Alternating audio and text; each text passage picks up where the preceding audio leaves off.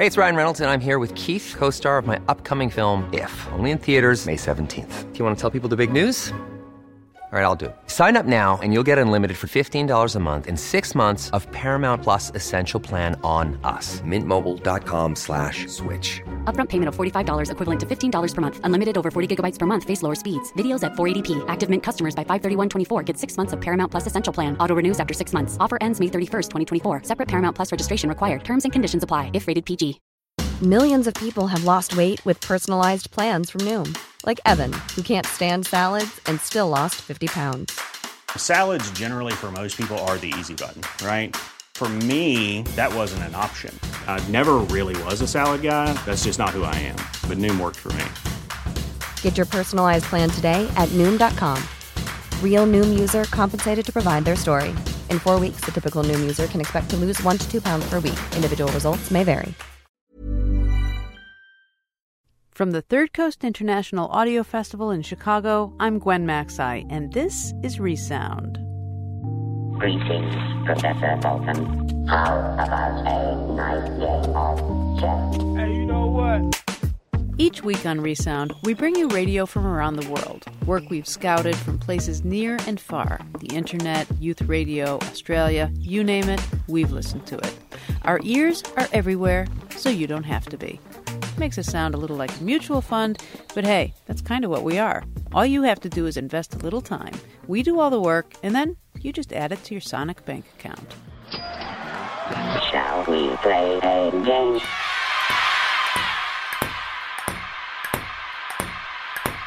Excellent.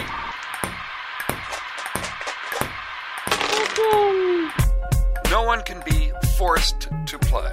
It is an invariable principle of all games that whoever plays, plays freely.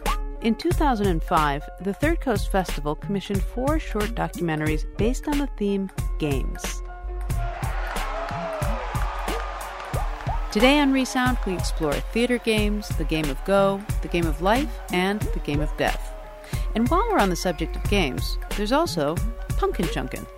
That's shooting a pumpkin out of a cannon. Plus, the art and frustration of losing gracefully. You are in for a real treat, and I say this with all objectivity, not just because one of today's selections was produced by me.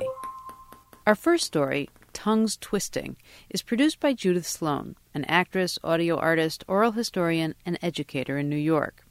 Now, in the case of this doc, words, at least English words, don't really seem to do it justice. This is truly a story that you just have to listen to. I direct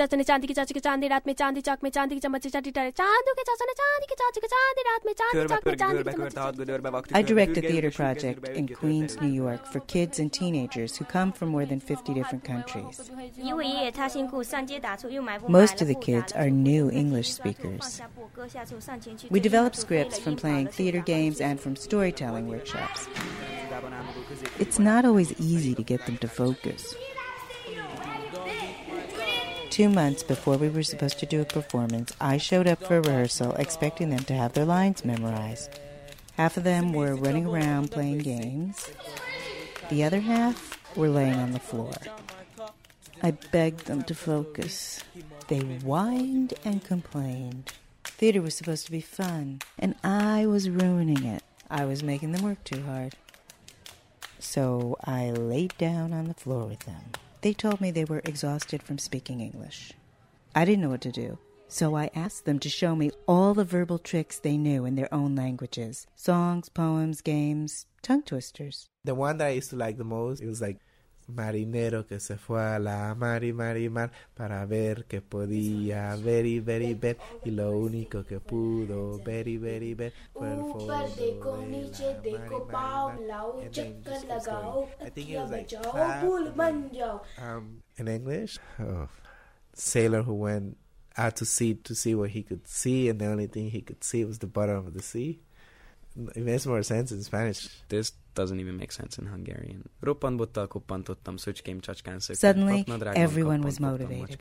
They were stopping me after rehearsals outside the building to sing me songs, and recite more tongue twisters.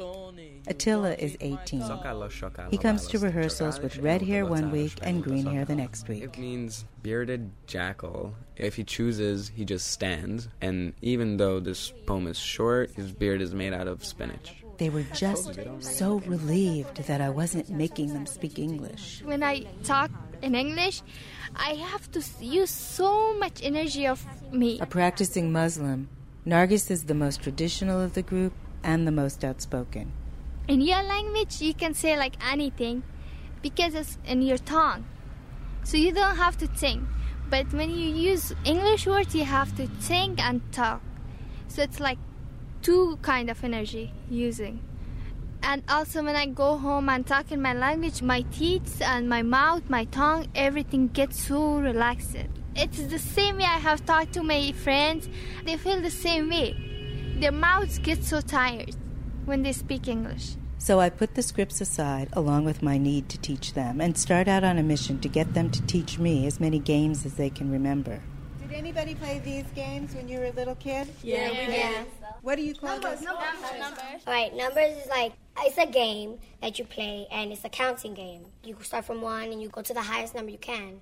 Some of us can't go to like 30. We probably end up at 10. There's 1, 2, 3, 4.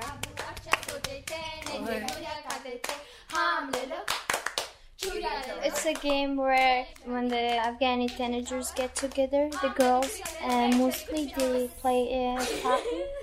So you're punching the person in the stomach? No, not punching. No. Just the like finger, this. Right? Put inside the stomach. Touch the stomach with the finger. Miképpen volt éves pókhálós vényterem Zugában. My name is Attila. I'm from Budapest, Hungary. I came to New York 2 years ago in 2003. I already spoke English. In Hungary, and for a half-hour a week, I spoke to my dad in English, and now that I'm here, I speak to my mom a half-hour in Hungarian once a week. Attila was really good at the tongue twisters. He had had a lot of practice playing theater games when he was a kid in Hungary. For example, you're a store salesman and you're selling body parts, and someone goes in the store looking for a left toenail, and the conversation would have to be the tongue twister. And if I stopped in the middle of the tongue twister, the other person in the scene would have to continue from the place where I stopped. First time my mother put me on a plane by myself from Hungary to the US, I was 6. And then this whole going back and forth for a bunch of years was going on. I'm constantly leaving. I'm constantly, getting used to new people, getting used to new customs. And as a kid, it's fun. But now it's like, okay, it's enough. All the game playing made it easier for the kids to share their stories of migration. Some families came by choice, but Nargis had no choice. I was 2 years old when I left Afghanistan, and on that time I was war there, so we left for Pakistan, and we were in Peshawar, Pakistan for 10 years. I moved here on September 2nd, 2001, without my mom. And after a week, the September 11 happened. It was really hard for us because my mom was in Pakistan. And after that, it was getting hard for the peoples to move here in the United States because they will think that they will do something wrong. Nargis tells me she wants to take 6 months off from high school to spend time with her ailing mother in Pakistan. Even though I don't have a green card, I want to take a risk. Because who knows if the law will allow me to come back or not. Mom, Mother John. Nargis writes a new poem and brings it to rehearsal. I spend another month with the kids staging and reworking all the scripts. On the night of the final show, my students perform pieces about longing, without you, I'm blind, memory, friendships, the future, and home. Sometimes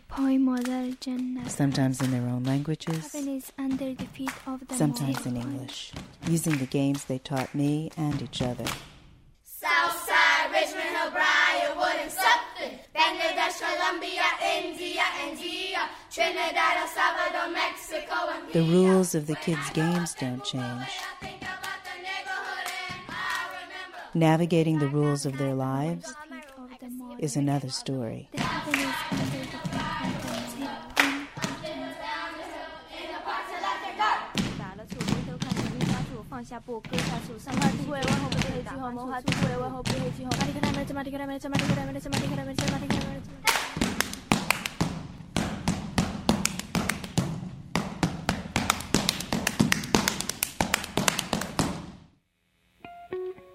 Speech is musical in any language. That was Tongues Twisting, produced by Judith Sloan as part of the 2005 Third Coast Festival Short Docs. You're listening to Resound from the Third Coast Festival. I'm Gwen Macsai. Our next story is about a game most Americans have never even heard of, but one that has 30 million players in China and 2 television channels devoted to it. It's called Go. The game is played by placing black and white stones on a 19-inch board. Each player tries to win by surrounding unoccupied territory, as well as enemy stones. Only 2 women have ever made it to the highest level of competitive play, one of whom you're about to hear. Feng Yin is the Michael Jordan of Go. If she still lived in China, she'd be a full-time competitor. But here, she teaches Go to elementary school kids in New Jersey. We call this game hand talk.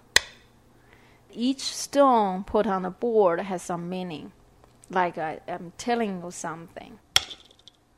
I think what makes Go beautiful is the communication. It's like you have a lot of things to say, but instead of say, you just play it on board.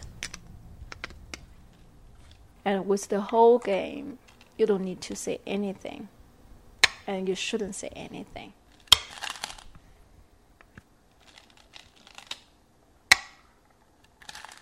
Basically, Go it's like a war. It's the same thing.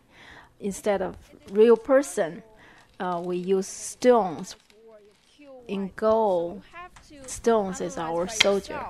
Look, when you look at this situation, it's your turn. You are black. So you have to ask yourself, what should I do? Is my corner safe?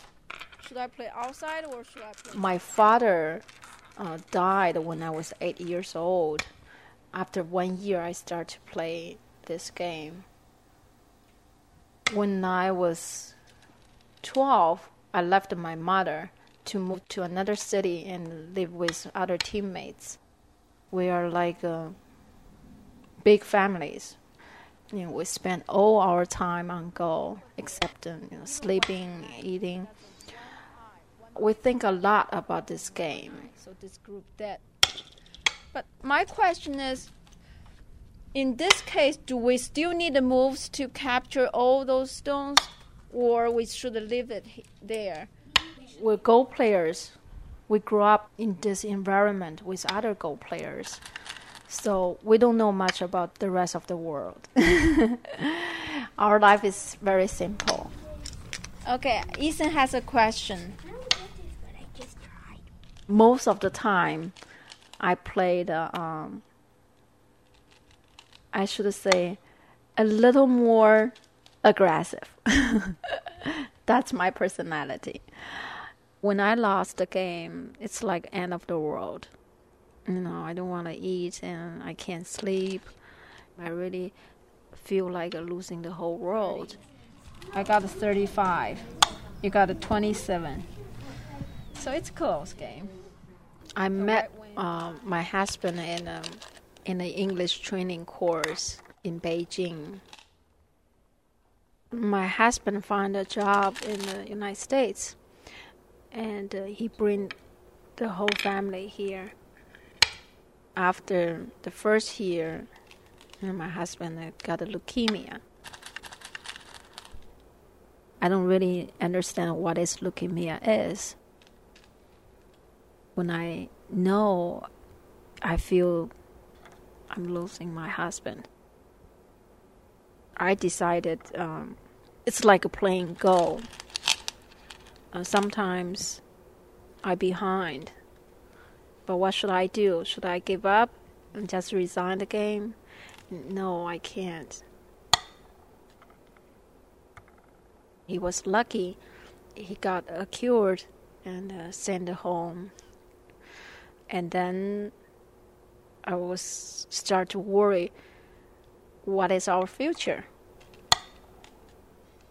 And my husband can't work. How can we survive here? So I decided to have a go school. Jessica, is White alive? I thought, this is the best move I can do right now. These are good, but we need to correct those. See the circle ones? It's not the correct answer. That's why I asked you to put your question on the board. So the whole life changed. If I were in China, I'll be still a professional Go player. Even though I'm still a professional Go player, but I don't have really, professional games to play. Mostly, I just by teaching. Rudy, you want to take a turn first? No. How about Daniel? I still communicate with my students because they are telling me something, but it's just different. It's tricky, right? There are other tricky ones. See here. That's the problem. Look. The 2 stones you can capture. Which one you should? Let's set up on the board. You want me for help Go, set up on the board? The most important part is balance. And last 10 years, I'm trying to play more balance because, something changed inside. This is not you can learn from the board. There's a Chinese proverb says, 世事如棋. That means the things happen on the world, it's like what happened on the Go board. I think I understand everything from Go.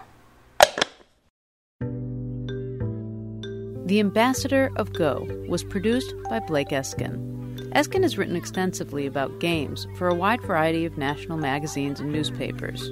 Now, Go takes a lifetime to master, and a professional game can take over 9 hours to play. Blake hopes to get good enough to eventually study with Feng Yin, but he has a lot of catching up to do. In the story you just heard, the student Feng Yin was beating, 35 to 28, was a 7-year-old girl. 1, 2, 3, and zing, zing, zing. Number 1, fool me? Yes, you. That me. Then who? Exactly. Fool me? Yes, you. Couldn't be. Then who? Number 2. Here's a game we play every week after the show. It's called Check the Email. And trust me, it is only fun when you play along. So send us something. Our address is resound at thirdcoastfestival.org.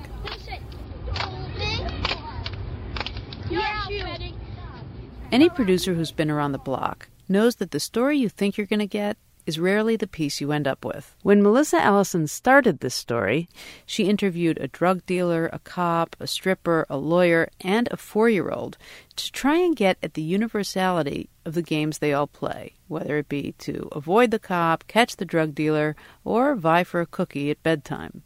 But in the process, one individual story came to the fore, trumping the others, and the documentary wasn't the fun sound montage she envisioned. This is The Rules Will Be Different. Of the many kinds of games that human beings play, we must clearly distinguish between 2. A finite game is played for the sake of winning. An infinite game for the sake of continuing the play. My name's Todd Elmer, and I'm 34. And I recently moved from Washington, D.C., where I spent the last 8 years getting mixed up in politics, fighting the good fight. My mother, she told me that she always had a sense that I was either going to be a preacher or a lawyer. And I think by politics, I kind of became both.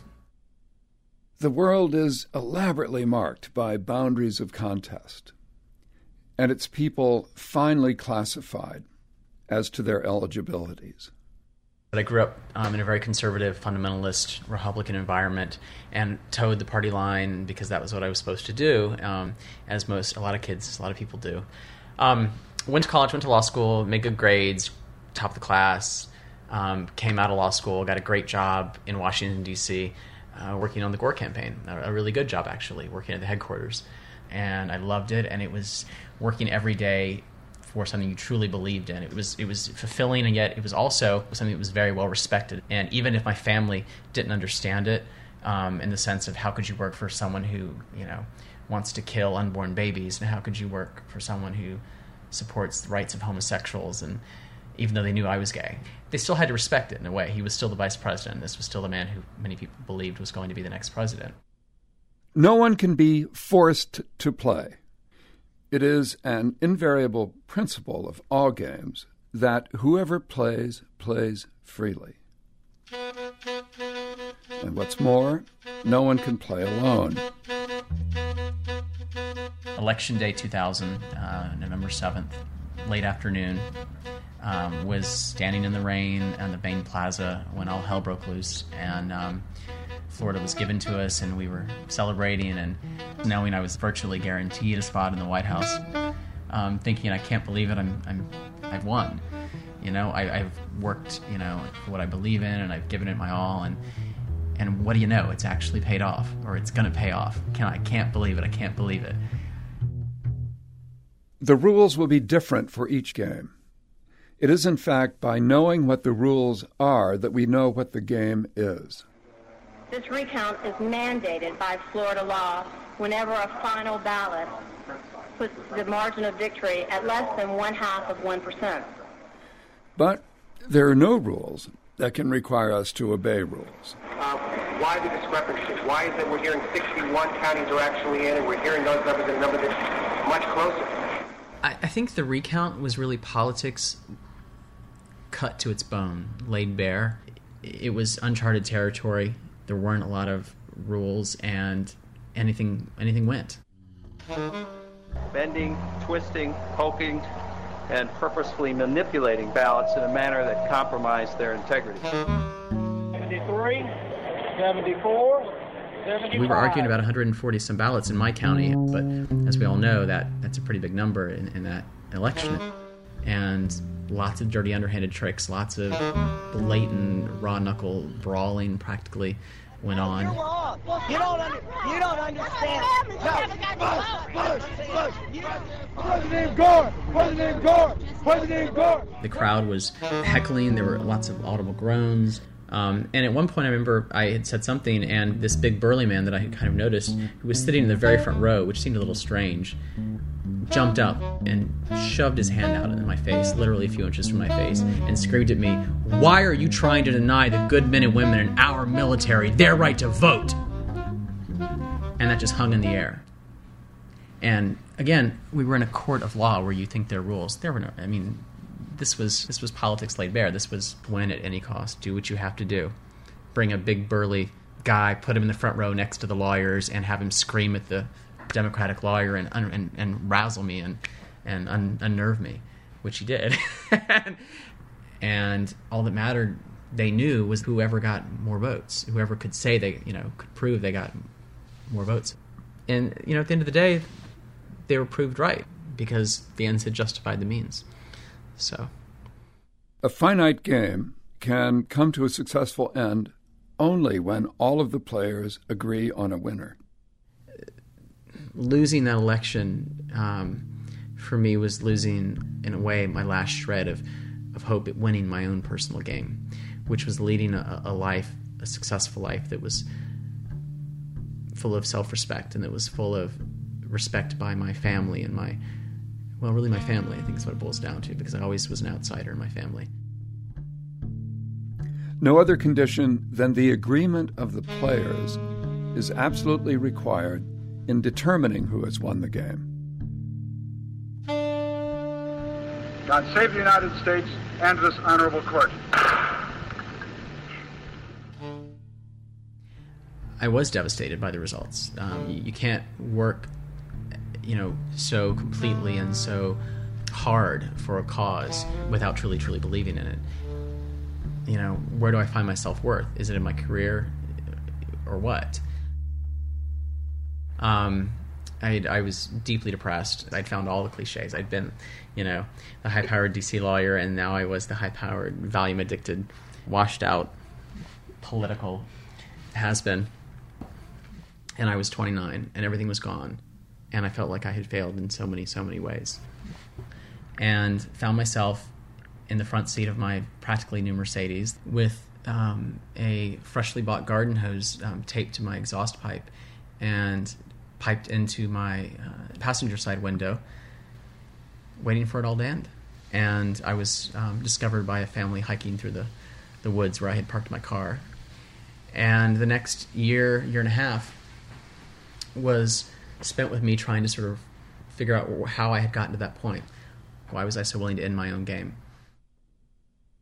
Because of the principle, whoever plays, plays freely, each player in the course of the game must intentionally forget the inherently voluntary nature of their play. If, even for a moment, they know they are free to leave the game, all competitive effort will desert them. It's scary to admit to yourself that you were really questioning all the rules you've been playing by, that you don't believe in those rules. Because then the next obvious question is, what are the new rules? And it requires a leap of faith to say, I don't know, but I want to find them. And I want to go down a new path, and I want to play a new game. I don't even know if that's the right way to put it, but I don't want to play this game anymore.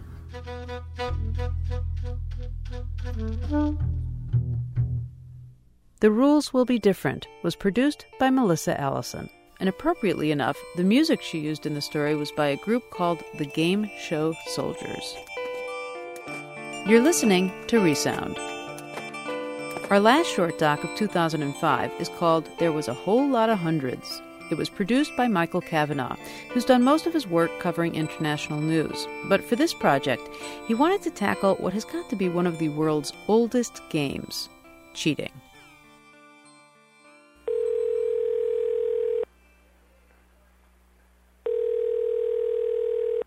Hello? Hey, this is Michael Kavanagh, the public radio reporter. Oh, hi. So here's the deal. I'm talking to students and teachers and collecting their favorite stories about cheating. Mm-hmm. And I hear you have a story. Yeah, I have a story. Okay, one that I'm most proud of. I'll give you two that I'm most proud of. Do you actually see in your classes people cheating? Yeah, of course. I don't know, it's just like so easy. Well, there was standard things like little sheets, like little crib notes.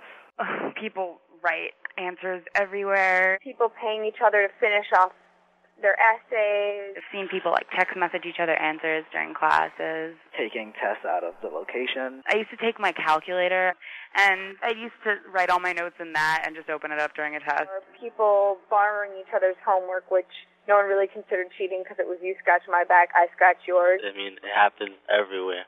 I didn't know one person who didn't cheat at LaGuardia.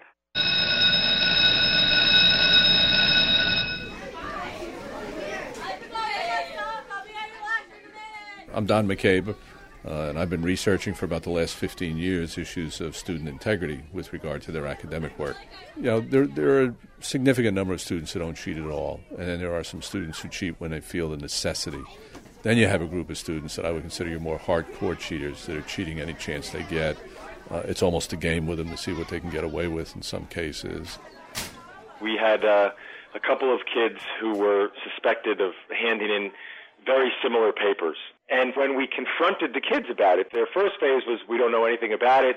It's remarkable to us that they would turn out to be the same. And then when I sort of showed them, I said, well, we're not talking about similar. We're talking about word for word the same. And so they then backed up and said, well, you have to understand, Mr. McCartney, we're really, really, really good friends. And what really must have happened here was that our minds really became one mind. So I'm having trouble keeping a straight face. There's definitely some that are gaming this system and gaming certain teachers. Me, myself, and my friends were once involved in a situation where we decided that we were going to chip in and somebody was going to use a Sidekick. A Sidekick is one of these new phones that has the internet. And especially during the winter, when everybody has these big jackets on, it's real hard to see it. There are some students who prepare to cheat. They have codes, or they purposely sit together and they've worked out a system that they're going to use. So I remember us sitting in the classroom and, yeah, you got the sidekick, right? Like, yeah, you don't just cover me. But then, like, every 2 seconds, you'll hear a kid say, Mister, I can't read this. And just ask, like, the dumbest things. Or, like, oh, this is real blurry, I can't see it. Or, can I go to the bathroom? And then how would people find out what the answers were? The person with the sidekick, he would tell the person to the right of him the answer and the person to the left. And then from there, it would just work its way up towards the front of the room. So how did you guys do on the test? Oh, we did really, really good. I remember the lowest score was like an 86. There was a lot of hundreds. A lot of that, I think, is the thrill of getting away with it as much as it is doing well on the test. And when you all got your papers back, did you all kind of get together and congratulate each other? Yeah, we're like, oh yeah, look, I got a 98. And it's like, oh, I got an 89. It worked. It really worked. And the teacher had no clue what was going on. Students look around and see all this cheating on the part of, clergy, business people, politicians, you name it, looking over somebody's shoulder in a test or exam, and they say, what's the big deal? It's so normal that kids are like, hey, that kid's cheating. Oh, well. Damn, I should have sat next to that kid. Some students are just lazy. They don't care about school. Some students are so concerned about doing well because of pressures their parents put on them, or just the college admissions process in general puts on them. They're compelled to cheat. Like sometimes if there's a big work overload and I have a pop test out of nowhere or something like that, appropriate measures needed to be taken in order to get the appropriate grade. The stigma for failure is greater than the stigma for cheating. And so they would rather take their chances on cheating. I teach in Boston, a large urban high school. And when I started, it was probably the lowest performing high school in Boston. And what really struck me was my alarm at the absolute lack of cheating, because it has become for me sort of an indicator of a student's level of interest in school, motivation in school, and even an indicator of their likelihood of dropping out or not. Are you actually saying that you wish your students cheated more? I do feel like it would be a sign to me that my students cared.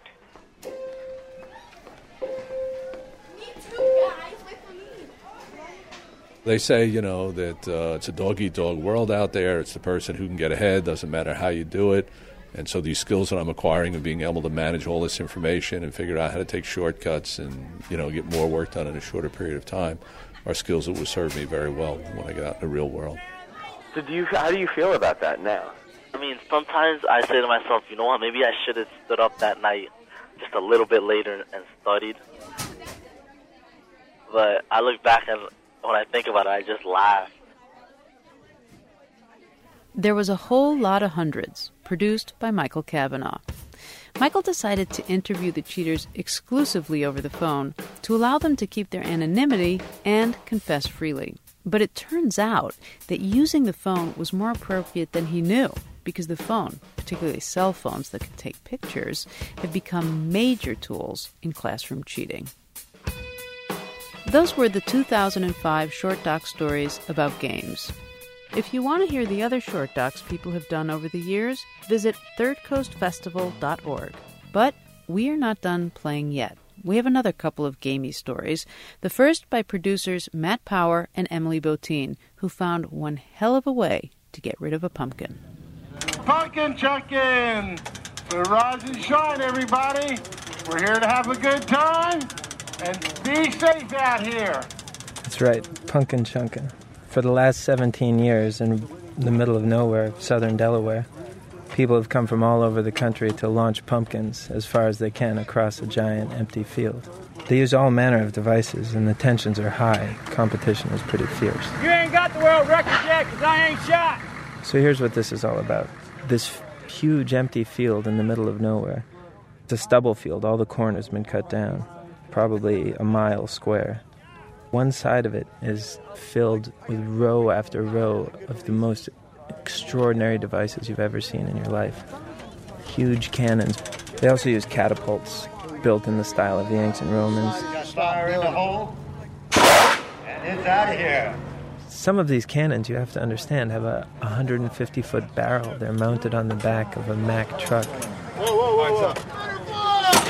They're terrifying. The noise, you jump straight up in the air when you hear it. They look like giant metallic insects crawling across the landscape. It's as though a group of juvenile dinosaurs have left their toy chests scattered across a farm field. And it's all to shoot this pumpkin the size of a soccer ball. It is kind of like putting a spitball in a straw and going... Except in this case, the spitball goes how far? Well, the record is last year was 4,000 feet. They've only gone about 3,600 this year, 3,700. The whole event attracts an incredible cross-section of the population. On the one hand, you have these Renaissance fair reenactor types who come fully decked out and insist on building their catapults to 2,000-year-old specifications. Oh, this is my medieval garb. It goes with the medieval catapult. My chainmail and helmet. Got my sword here. You got a shield in case I need it. And on the other end, you have NRA lifetime members who have a 150-foot cannon. And it's completely painted in camouflage colors, called the Second Amendment. You would think the week after Halloween there would be a lot of leftover jack-o'-lantern pumpkins to use. In fact, it's become so specialized, and the amount of force that's being put on these pumpkins is so great that they don't even use orange pumpkins anymore. They'll fall to pieces. They get atomized as soon as they come out of the barrel of the gun. So they have a special white pumpkin that they grow just for this. A lot of people never seen a white pumpkin, but they got to come to Delaware. We grow them just especially for pumpkin chunking because the more solid it is, the better it flies, the more G's you can put on it. And at the end of that 40-foot arm, we're putting about 5 G's on the pumpkin, so that's 5 times the force of gravity. That's comparable to like a jet fighter taking off. Actually, it's about equal to a jet fighter doing a roll. So. Now, I don't know that much about jet fighters or G-forces or anything, but under the circumstances, you can't help but get caught up in the mood of the event. And there's this sort of a backyard Dadaism going on where all this creative energy is being put towards this completely absurd end. There's absolutely no application for this other than the building of it and chucking pumpkins. It's like creation devoid of utility. Yeah. I mean, it has no practical utility, but... It's for its own sake. Like most art. You know, you look at paintings... It is art. This is absolute art. It's for its own sake. And their imaginations are limited only by their wallets. Say I was Bill Gates, I would have the technology and the money to build what I really wanted to build, which would be basically a railgun. I mean, the military's had railguns for years. They were thinking of using them for launching satellites without rocket technology. So you could put a pumpkin into orbit? Well, I don't know about that. It brings up another problem. What would happen to a pumpkin if it broke the speed of sound? Would the structural integrity of the pumpkin hold up to that? It's an imprecise science, that's for sure, you know.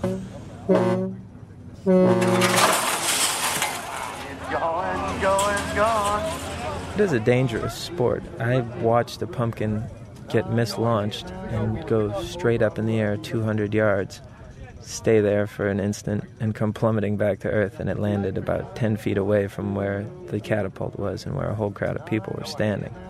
Another one sliced off like a bad golf shot off into the middle of the parking lot. No one's ever been hurt, not to say that you couldn't. In fact, if you got hit with one of these pumpkins, it would kill you. Let me give you an idea just how long these pumpkins are airborne.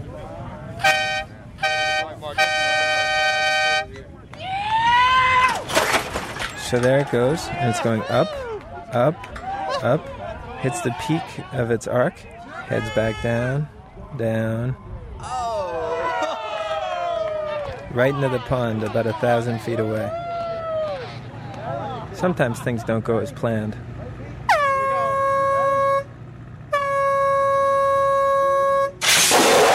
When the pumpkin disintegrates within the barrel, they call that pumpkin pie. Pie, come on in. There's something so infectious about pumpkin chunking that within a matter of minutes, I had crossed over the line and was one of them. I was ready to give advice to anyone, regardless of whether they wanted it. You know what you should do? Just tell me. Not that you don't know. But I was thinking... And of course I didn't know what he should do. This guy had spent the last year every afternoon working on his catapult. He humored me, though.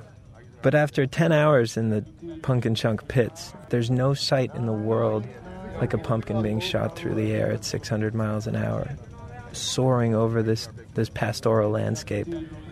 It might seem kind of loopy, but by the end of the day, I was completely transformed. There's something life-affirming about this. All these weapons of mass destruction used for hurling gourds. The sun went down and everyone packed up and headed home. It was kind of hard to pull myself away.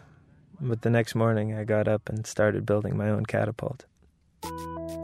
Flying Pumpkins was produced by Matt Power and Emily Botine for The Next Big Thing. I'm Sandra, and I'm just the professional your small business was looking for. But you didn't hire me because you didn't use LinkedIn Jobs. LinkedIn has professionals you can't find anywhere else, including those who aren't actively looking for a new job, but might be open to the perfect role, like me. In a given month, over 70% of LinkedIn users don't visit other leading job sites. So if you're not looking on LinkedIn, you'll miss out on great candidates like Sandra. Start hiring professionals like a professional. Post your free job on linkedin.com/people today. Millions of people have lost weight with personalized plans from Noom. Like Evan, who can't stand salads and still lost 50 pounds. Salads generally for most people are the easy button, right? For me, that wasn't an option. I never really was a salad guy. That's just not who I am. But Noom worked for me. Get your personalized plan today at Noom.com. Real Noom user compensated to provide their story. In 4 weeks, the typical Noom user can expect to lose 1 to 2 pounds per week. Individual results may vary. You're listening to Resound.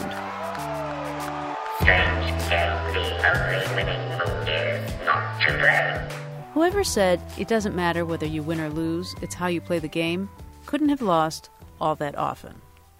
When our next story was reported back in 2005, the River Valley High Mustangs in southwest Michigan, near the town of Three Oaks, had lost 18 football games in a row. But it wasn't just the number of consecutive games lost, it was how soundly they were beaten. In the 2 seasons leading up to this story, River Valley was outscored 949 to 38, or an average of 53 to 2. Producers Dan Collison and Elizabeth Meister attended the Mustangs' last game of the 2005 season to see how the team and their fans were holding up. Their story is called Friday Night Bites. Good evening, ladies and gentlemen. Welcome to the final game of the 2005 season here at River Valley High School. Heavenly Father, we thank you for our opportunity tonight to come here and play the game of football. My name is Dave Laylock. I am the head football coach at River Valley High School in Three Oaks, Michigan. This is our 9th last game of the season against Cassopolis. We pray, dear Lord, that there are no injuries and that we are allowed to play to our full potential the entire 48 minutes. River Valley hasn't won a game since 2003, I believe. It stops now. The whole River Valley mystique stops now. We take our step forward now. My number one goal would be, obviously, to score. We haven't scored since the 3rd week of the season. Get your hands up here, boys. Guys, forget the score tonight. They get hit. I love it. All you got on 3. 1, 2, 3, all you got. Let's go, boys. Let's go. Let's go, boys. Make us proud. Seniors up front. Lead us out. Here they come, ladies and gentlemen. Your 2005 River Valley Mustangs won the My name's John Jackson. I'm a sophomore at River Valley, and I am the quarterback for the Mustangs. In the beginnings of the games, we'll just get each other so psyched up about the game that we just think we're unstoppable. 1, 2, 3, Mustangs! That's one of the best feelings I've ever had, actually. You just think that you're on top of the world. Hey, nice return here. Let's go. Get pissed! Williams kickoff fielded by Boersma. Looks like a fumble on the play. Cassopolis ball. Then you go out there, one thing bad happens, and we're so used to bad things happening to us that we all just put our heads down and just turn away and just almost give up. River Valley fumbles the kickoff. Typical of the way the year's been rolling. Here's the ball carrier in for the Cassopolis touchdown. My name's Doug Kill. My son Tom's a sophomore. He sustained a shoulder injury, which he had to have surgery for, so hopefully he'll be back next year to play. Cassopolis 8, River Valley yet to have possession of the ball. That's pretty typical of what they've been doing on us all year, is running to the outside. They know our weaknesses. We're very slow. That's our biggest weakness. And every now and then we run across teams that are very fast. There goes that end around again for another 60-yard touchdown. Harris, the ball carrier, in for the Ranger touchdown. We got mostly freshmen and sophomores with a handful of juniors. We only have 3 seniors. Brings our score to Cassopolis, 22. River Valley yet to score. The fact that I'm the 4th head coach in 4 years makes it tough because kids don't keep coming out because they don't know who's going to be here. My name's Wayne Warner. I'm the assistant principal and athletic director for River Valley School District. Part of the reason might be that our enrollment here has been dropping, primarily because of economic conditions. I'm Kelly Borisma. My son Dallas is a junior. He's number 81. Borisma, the ball carrier. This area, when I was a kid, there were, I can't even count how many huge manufacturing plants, Gast, Weldon, Allis Chalmers, and everybody's dad worked at a factory, and that's gone. You know, the jobs just aren't here, and people aren't going to come here and bring their family here. Also, the older kids, I guess, after getting beat up a couple of years, have chose not to come out. Well, they scored again. Rangers in for the touchdown. Well, I think part of the reason is people see what happens on Friday nights. Which is our score, 30-0. They don't want to be a part of that, but they're kind of scared about going out. And we do have some players that used to play football are now playing soccer. I think there's a lot of moms that don't want to see their sons hurt. And so they get them in soccer because they think they're going to get hurt less in soccer. That hurts right there. Worse than that. My name is Rick Snyder, and I have a son, Dan, who's a freshman, who broke his hand in practice, so he's sitting on the sidelines. I got a bad feeling about your wrist. My name is Julie Legault, and I'm the certified athletic trainer. Which is worse, that or that? That. We had 2 big knee injuries, and then we've lost 1 or 2 kids each week, and when you don't have many kids to start out with, that's a lot. It's kind of anguishing to watch your kids take a beating week after week after week. My brother, Andrew Beck, was injured last week, as well as my nephew, and that's what led to the forfeit at halftime. I think the score was 46-0 at halftime, and we had key players injured, and we had a couple other students with illness, and then on top of that, we would have had to play freshmen who hadn't had hardly any playing time, and we just felt for the safety of the kids that we should halt the game. I'm Dallas Borisma, and I play linebacker and running back. Oh, that was horrible. I couldn't believe we did that. I've never been anything like that in my life. I would have much rather went out and played that second half and lost that game 180-0. Just so you know that we came out there and gave it our all and never gave up. Sat there for a while, looked over the field, then went home and thought it over some more and went to bed. He got home, and I thought, geez, he's taking forever in the shower. A 15-yard penalty. And I went upstairs, and he's just bawling his eyes out in that shower because he's never experienced a forfeit in his entire life. It's very tough on these boys.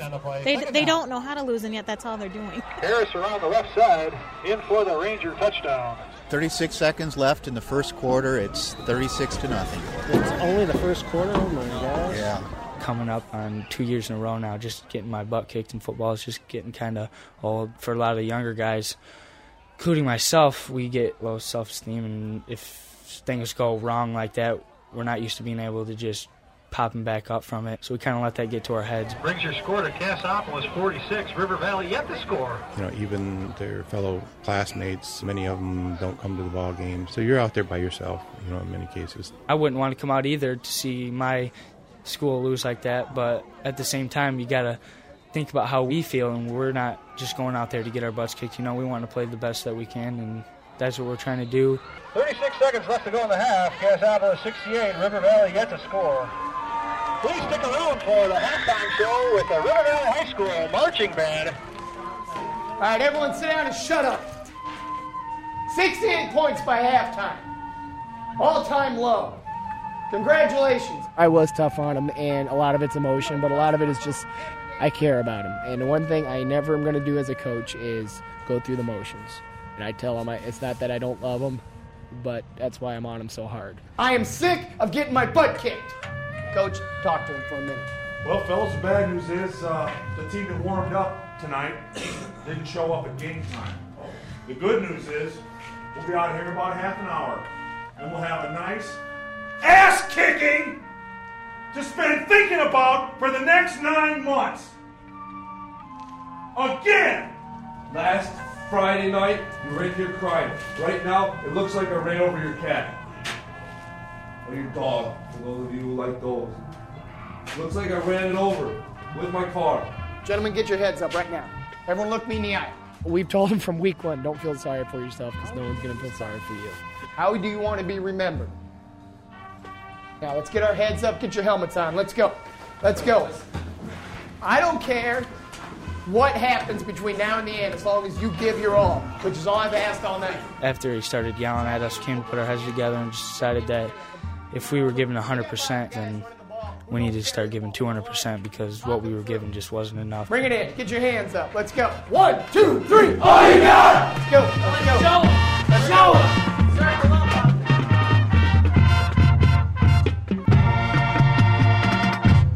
Mustangs set to kick. I don't know yet that they've learned anything except maybe to endure. At some point, hopefully, they will start as they grow. They'll start to gain confidence in themselves and learn that going through and persevering, they'll come out successful on the other end. There you go, Dallas! Nice play! I'm very proud of Dallas and all these boys. I don't know if I could do it. I don't know if I could come back to practice, do all the bear crawls and the, push-ups and all the things they make you do, knowing that I'm going to get back out there and it's probably not going to go my way.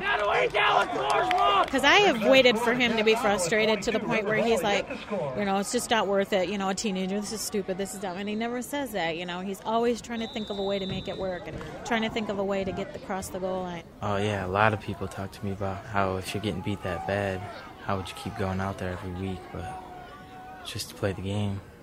It's a great game. On three. Heart on three.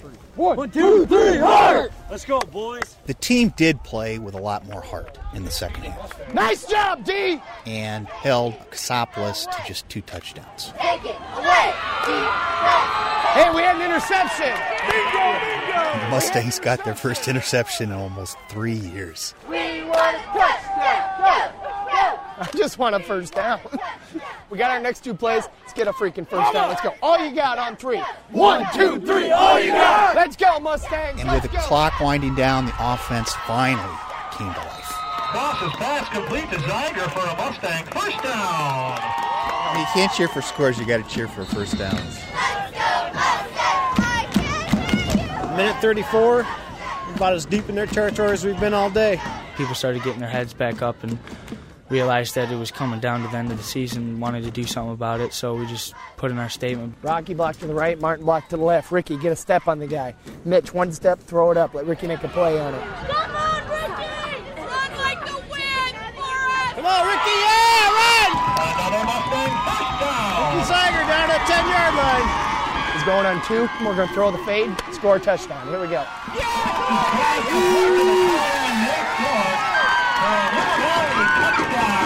With 38 seconds left to go in the game and the season, the Mustangs finally scored. Yeah! We got our touchdown. That's the ballgame, ladies and gentlemen. They got beat pretty bad. Your final score, Cassopolis 80, River Valley 6. But for the first time all season, I see them. They're walking back with their heads up. They had a sense of accomplishment, and that's something to build on.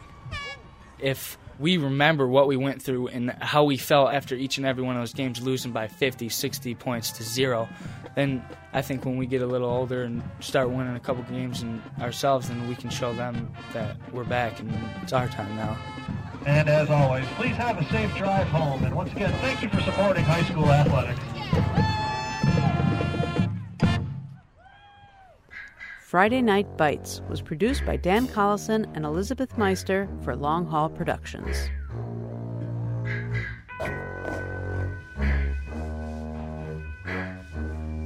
And lastly today on Resound, an essay I wrote that was born out of a conundrum that I had been mulling over for years, but I could never figure out how to get it out of my head and onto the radio.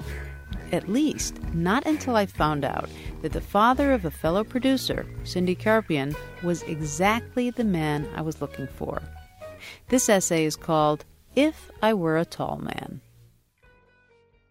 I've known a lot of short Jewish men in my lifetime, sort of unavoidable when you're a short Jewish woman, or any Jewish woman for that matter, and you can't be around a lot of short Jewish men without noticing that they're all preoccupied, consumed, obsessed by one thing. And it ain't the Talmud. They're playing basketball all around the world. Basketball, a game played by virtual giants. Not baseball, not football, not soccer, not curling.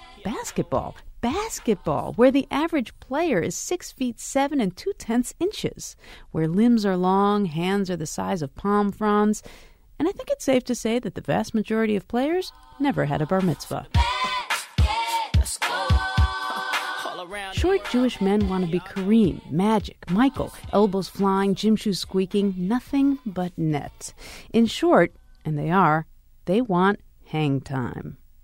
Why, I always wondered. What is it about basketball, a game dominated by towering men, that obsesses men so low to the ground? I mean, it's not like there's any chance in hell they'll ever set their foot, size 7 foot, onto the floor of, say, Madison Square Garden. Then I found out. Yes, then, while being forced by my husband to watch a documentary on the history of basketball, it all became clear. And all I can say is, who knew? They were all short Jewish guys. The Jewish ball players commanded the game. We beat all the other teams. Meet Jack Karpian. He's 86. In his heyday, he was 5'6.5". Well, I might have been about 5'7", 5'7.5". Jack played for City College of New York in the 30s, before the formation of the NBA. This was the precursor to the NBA, a network of neighborhood and school teams on the East Coast where, guess what, the game was dominated by short Jewish guys.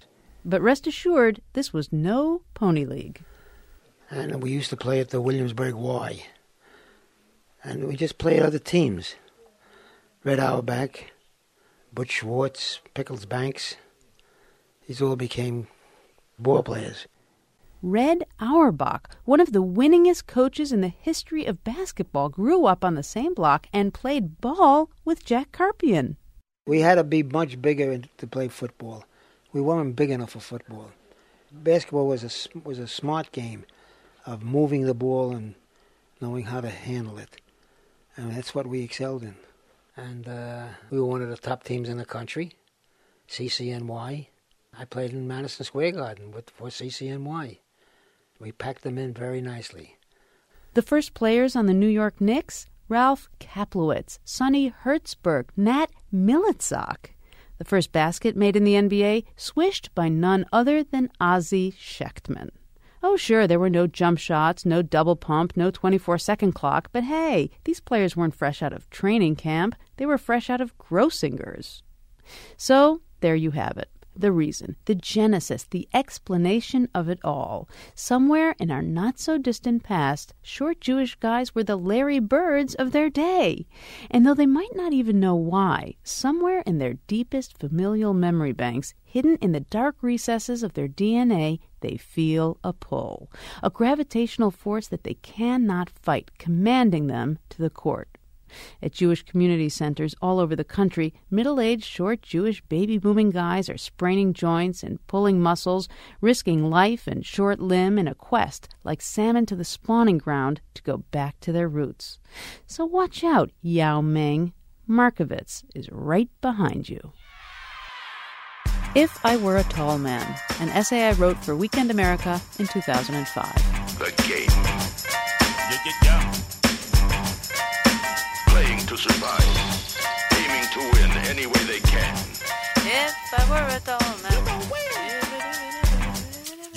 Yeah, pass the ball, final casting call. First of all, verbal basketball. Off the glass, smash your jaw, too fast for y'all. You might take a nasty fall trying to stick with the prehistoric. If you like the kind of work you hear each week on ReSound, you are going to love the Third Coast Filmless Festival, a day-long celebration of sound, story, and the art of listening.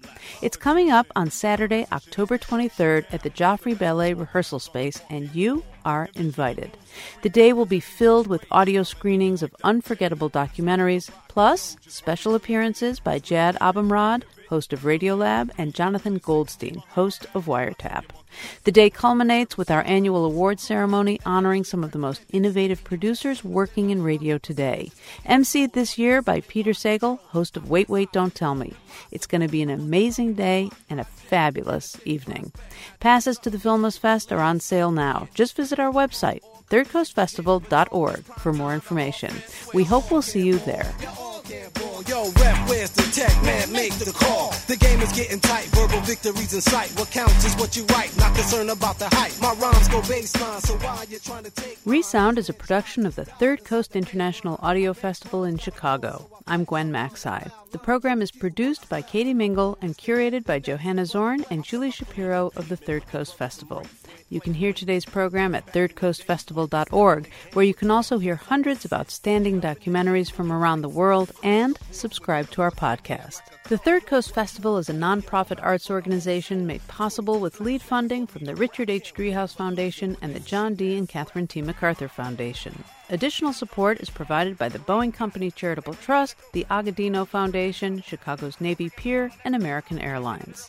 This program is partially supported by a grant from the Illinois Arts Council, a state agency. Special thanks to our many individual contributors from Chicago and around the world. The Third Coast Festival was founded in 2000 by WBEZ Chicago. We are also supported by the Joffrey Ballet, presenting its world premiere production of Don Quixote at the Auditorium Theater October 12th through the 23rd. Tickets by phone at 800-982-2787 or online at joffrey.org. If you want to contact us, we would love to hear from you. Email us at resound@thirdcoastfestival.org. Resound returns next week with more radio that you can't hear anywhere else unless you live everywhere else. And wreck shop, turn my game up a notch. Pass me the rock. 1-on-1, 3-on-3, 5-on-5, horse 21. It really don't matter, cause son, you'll still get done. Yo, you should know better than trying to barter with this cold trotter. Malicious, vicious dunks, I'm Vince Carter. And it's the high drive pick, flashing it. Imagine the softest sheets you've ever felt. Now imagine them getting even softer over time. That's what you'll feel with Boll & Branch's organic cotton sheets. In a recent customer survey, 96% replied that Boll & Branch sheets get softer with every wash. Start getting your best night's sleep in these sheets that get softer and softer for years to come. Try their sheets with a 30-night guarantee. Plus, get 15% off your first order at bollandbranch.com. Code BUTTERY. Exclusions apply. See site for details. Planning for your next trip? Elevate your travel style with Quince. Quince has all the jet-setting essentials you'll want for your next getaway, like European linen, premium luggage options, buttery soft Italian leather bags, and so much more. And is all priced at 50 to 80% less than similar brands. Plus, Quince only works with factories that use safe and ethical manufacturing practices. Pack your bags with high-quality essentials you'll be wearing for vacations to come with Quince. Go to quince.com/pack for free shipping and 365-day returns.